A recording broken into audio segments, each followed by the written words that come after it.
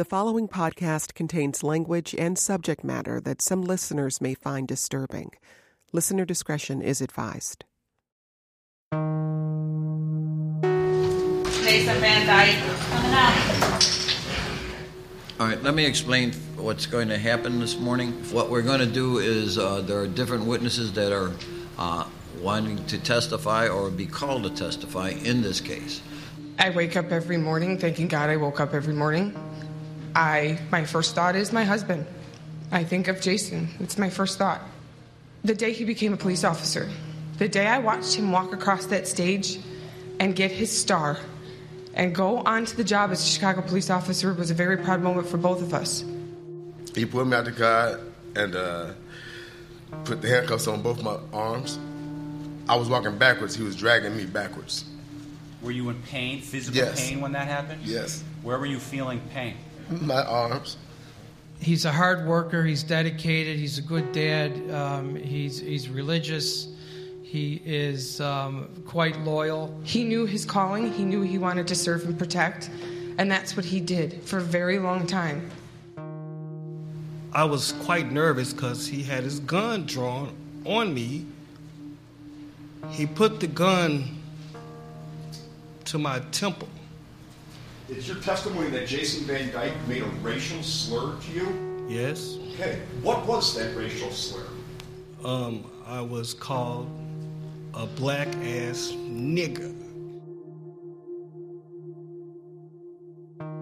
What is your opinion of Jason as a police officer? Good man, good policeman. I'd work with him. That's the highest compliment you can say to another police officer. It hurt very bad. You know, I couldn't move my shoulders, and I couldn't move nothing. The Independent Police Review Authority took no action against Mr. Van Dyke. No. He went to work the same day, the next damn day. My biggest fear is that somebody will kill my husband for something he did as a police officer, something he was trained to do. There was no malice, no hatred on that night. It was simply a man doing his job. I certainly have to take in consideration all the feelings that are involved here today and throughout the whole trial. You've been here today and you've seen the impact that this crime has had on Laquan McDonald and his family. You've seen the impact on the Van Dykes and their family, and the children. And I think Mr. McMahon said it in closing arguments in the case in chief. This is a tragedy for both sides. So this is not easy, and I don't expect it to be easy. My findings are an appropriate sentence would be 81 months in the Illinois Department of Corrections, 2 years mandatory supervisory release.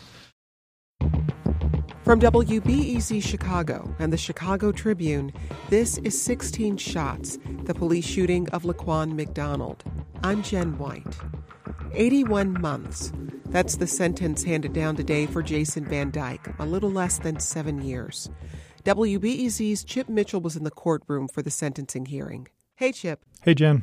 So this hearing today went 8 hours, and there were a lot of legal arguments we'll get to in a minute, but most of the day was witnesses. The prosecutors went first. Who did they put on the stand? Well, they had a half dozen witnesses, Jen. Most of them were African-American men who'd filed a complaint or lawsuit against Jason Van Dyke about his policing, about his on-duty conduct. Now, since Van Dyke was first charged with murder after the killing of Laquan McDonald, this is more than 3 years ago, no details about these administrative complaints have been aired in the courtroom. So we know from CPD records that Van Dyke had at least 22 complaints on file about his policing before he shot and killed Laquan McDonald. Half of those complaints allege excessive force. And, Jen, Van Dyke was not found at fault or disciplined in any of those 22 cases. Now, prosecutors called to the witness stand only one of McDonald's family members.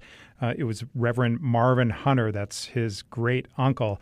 Most of his testimony was in the form of a letter he'd written, Marvin Hunter had written, in the voice of McDonald, the voice of this teenager after he'd been killed by Van Dyke. I'm a 17-year-old boy. I'm a victim of murder. I want the judge to know about me, what I have suffered, and what my life was like. So this reading in Laquan McDonald's voice, it was a little strange. And there also wasn't a lot of emotion. And really this was maybe a problem because it was the prosecutor's best chance to let the judge know how big a loss McDonald's death was, to show the judge that Laquan McDonald wasn't just some throwaway kid, a juvenile delinquent, that he is missed and that he was loved. Well, then the defense had its turn to put witnesses on. Who did we hear from? Yeah, they put on about 10 witnesses. Many of them were current or retired cops who'd worked with Van Dyke. And the defense also called many of Van Dyke's family members as witnesses, as we expected. There was his wife, his father, his sister, a brother-in-law who's African-American. Do you think he's a racist? Absolutely not. That'd be the last thought in my mind. He's been portrayed that way, but there's not a single incident that I can recall where I would have thought that maybe there was a certain way he treated somebody. He demanded respect, and he also gave respect. That's how he was. And defense attorneys also called Van Dyke's 17-year-old daughter, Kaylee. Now, the judge kept the media from putting her on camera or recording the sound of her testifying, but she really landed the strongest emotional punches about the way a long sentence for Van Dyke would affect his family. She talked about how hard it was for the only contact with him to be driving to the jail 3 hours away and then getting only to touch his hand through this dirty glass that she described. And at that point, she started to cry. And Jen, I'd been keeping an eye on Van Dyke throughout the hearing, and this was the only point I saw him crying, too. He dabbed his eyes. And here's something kind of interesting. Kaylee, she also basically denied the existence of police brutality. She said it's often confused with officers, and these are her words, with officers being assertive with people who are out of control. And then the final person to talk was Jason Van Dyke himself. He read a short statement from a sheet of paper. He said it was the first time he had fired his weapon. He said it was due to his actions that Laquan McDonald's family is suffering, and that it was a choice he would have to live with forever. Well, in addition to the witness, this attorney spent some time making legal arguments, and those turned out to be very important for the sentence that Judge Gaughan handed down. They were a little confusing, but tell us what the main sticking point was. Yeah, the jury convicted Van Dyke of second-degree murder and 16 counts of aggravated battery with a firearm. The prosecutors, they pushed for the sentence to be based on the battery counts because the penalties are actually tougher. The defense was arguing for the sentence to be based on the second-degree murder conviction, which would allow a penalty as light as probation without any prison time at all. Well, in the end, as we heard a few minutes ago, Judge Gaughan sentenced Van Dyke to 81 months in prison. What did he say about how he reached that decision? Well, he laid out a long legal rationale for basing the sentence on the second-degree murder conviction, just like the defense wanted. So, Jen, what this 81 months means, Van Dyke only has to serve half that time if he doesn't get in trouble in prison, and he's already done more than 3 months in jail, so he could be free in 3 years. Chip, you were watching Jason Van Dyke's family as the judge gave this sentence. How did they react? Yeah, as the judge was laying the legal background for his ruling, this was before he announced the sentence would be 81 months. The whole family, the whole pew, they were sitting on the edge of their seats. They were all clasping hands all the way down the pew. And then when the judge finally got to the point where he quickly said 81 months, the whole family, they were frozen. There was no reaction at all. They were just staring straight ahead. They couldn't get their head around even what that might mean. And then with a couple of minutes, it started to sink in, and they circled together. They were crying. And on the way out, I spoke with a few of them, and they made it clear that these were tears of relief because the sentence that they had in their mind was 96 years, if you string together all those aggravated battery counts. So they were really fearful that Jason Van Dyke would be spending the rest of his life in prison. Thanks, Chip. My pleasure. Down in the courthouse lobby, Special Prosecutor Joseph McMahon was talking about how he was satisfied with the sentence, even though he knows many are disappointed in the decision coming just a day after the acquittals in the cover-up trial. I know a lot of people hung their hats on, a really lengthy sentence in this case. My focus has always been just on Jason Van Dyke, and while I'm aware of all of those other circumstances, McMahon was interrupted by chants of 16 shots being shouted by protesters at the Van Dyke family as they walked through the lobby and out of the courthouse, locked arm in arm. It was clear that even if McMahon was satisfied, many others were not, like Laquan McDonald's great-uncle, Reverend Marvin Hunter. This sentence represents the sentence of a second-class citizen. It reduced Laquan McDonald's life to a second-class citizen, and it suggests to us that there are no laws on the books for a black man that a white man is bound to honor. Thank you. After Hunter was activist Will Calloway. That's a slap in the face to us and a slap on the wrist to him. Still, Calloway tried to sound a positive note. Today we're still going to celebrate because we shift the pendulum in the city of Chicago. We set a precedent. For the first time in 50 years, an on-duty officer was charged and convicted for murder. And that's something that we're proud of. And everybody in the activist community, be proud of that. That's something that we did collectively together. No one person or no one politician can take credit for that. That's something that we did collectively. There's no question that this case, as well as some other cases, for right or wrong, have had a chilling effect on police officers. That's Jason Van Dyke's attorney, Dan Herbert. I just want to caution a lot of the people that are praising this chilling effect. It doesn't necessarily affect me. It doesn't affect a lot of people in here. What is very concerning is the most vulnerable members of our society are the ones that are certainly most impacted by the police officers not being proactive, not doing their jobs. Herbert was asked how he felt about the sentence. I'll tell you, the moment that I realized I was happy was probably 10 minutes ago when I went back with Jason and his family. And he truly felt great.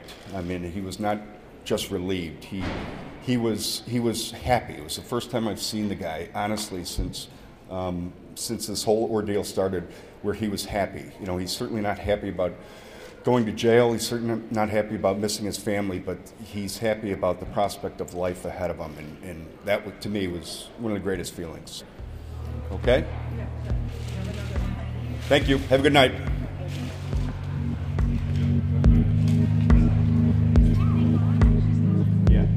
Less than an hour after the sentence was handed down, about a dozen young people gathered on the second floor of a building on 51st Street on Chicago's South Side. As teenagers arrived, they gave each other long, tight hugs. Trying to get everybody's emotions, trying to make sure everybody's okay. Yeah, so you didn't really miss much.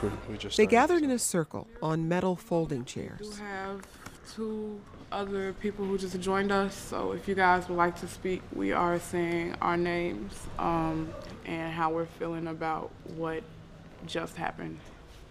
What transpired in Chicago roughly an hour ago is nothing that we should ever have to sit down and talk about. It's just kind of a sickness that you feel in your soul, and it is sad that we have to do this work and to fight and to constantly pour our souls and our hearts out to a group of people who are never going to listen. And I feel like, not that we doing the work for nothing, but we never get justice that we want, period, whatsoever, anything. We fought for our school to stay open. I'm at a whole new school. This is my third high school. I'm a junior. Ain't no way I should be in my third high school in my third year. CPS failing us. Mayors failing us. CPD failing us. Chicago failing us. Everybody just failing us. But they say, oh, we for the people, we for the youth, and this and that. Like, I'm tired of hearing bullshit. We do all this work, and it goes unnoticed. We've been crying too long, marching too long, protesting too long for us still to be hurt. I'm confused. I'm really confused. Laquan's mother, what? Y'all, I haven't heard and I'm sorry yet. That's my problem with this whole case. Fuck is bro, I'll be 22 when this nigga get out, bro. What the fuck is that? That ain't shit. That ain't shit to nobody. Bro. Calm down, bro. Calm down, bro. Bro. Just calm down, bro. They snitch.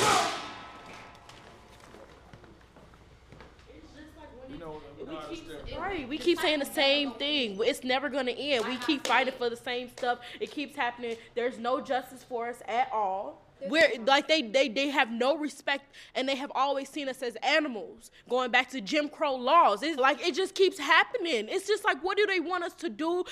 And then they get upset when we say how we feel, and not all cops are bad.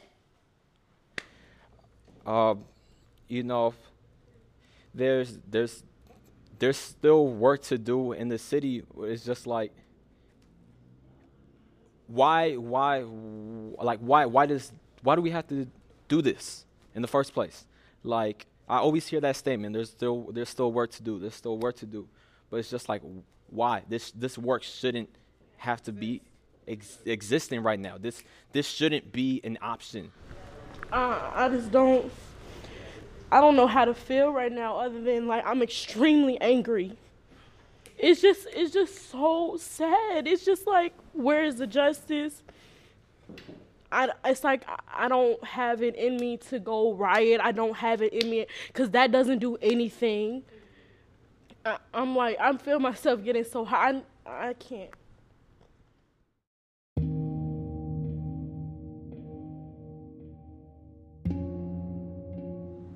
They talked for about 30 or 40 minutes, sharing their anger, sharing their sadness. One young woman brought up an idea they discussed earlier, going to 35th Street. Others agreed, and they started tweeting out their plan and putting on their coats. They hopped on the Green Line train and took it 4 stops to 35th, Chicago's police headquarters. They were going to protest.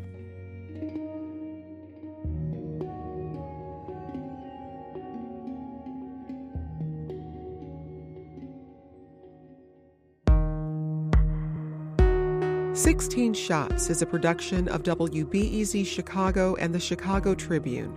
It was produced by James Edwards with assistance from Joe Dussault and Carrie Shepard. Our reporting team includes Shannon Heffernan, Chip Mitchell, and Patrick Smith. Mike Lansu is our digital editor with help from Paula Friedrich and Gabrielle Wright. Our senior editor is Rob Wildeboer. Brendan Banaszak is our executive producer, and Steve Edwards is WBEZ's chief content officer. Special thanks to the Tribune editors Matt O'Connor, Tracy Van Morleham, and Angela Rosa O'Toole. And thanks to the WBEZ newsroom, whose reporting was instrumental to this series. Additional thanks to Sarah Karp and Miles Bryan. And thanks to you for listening.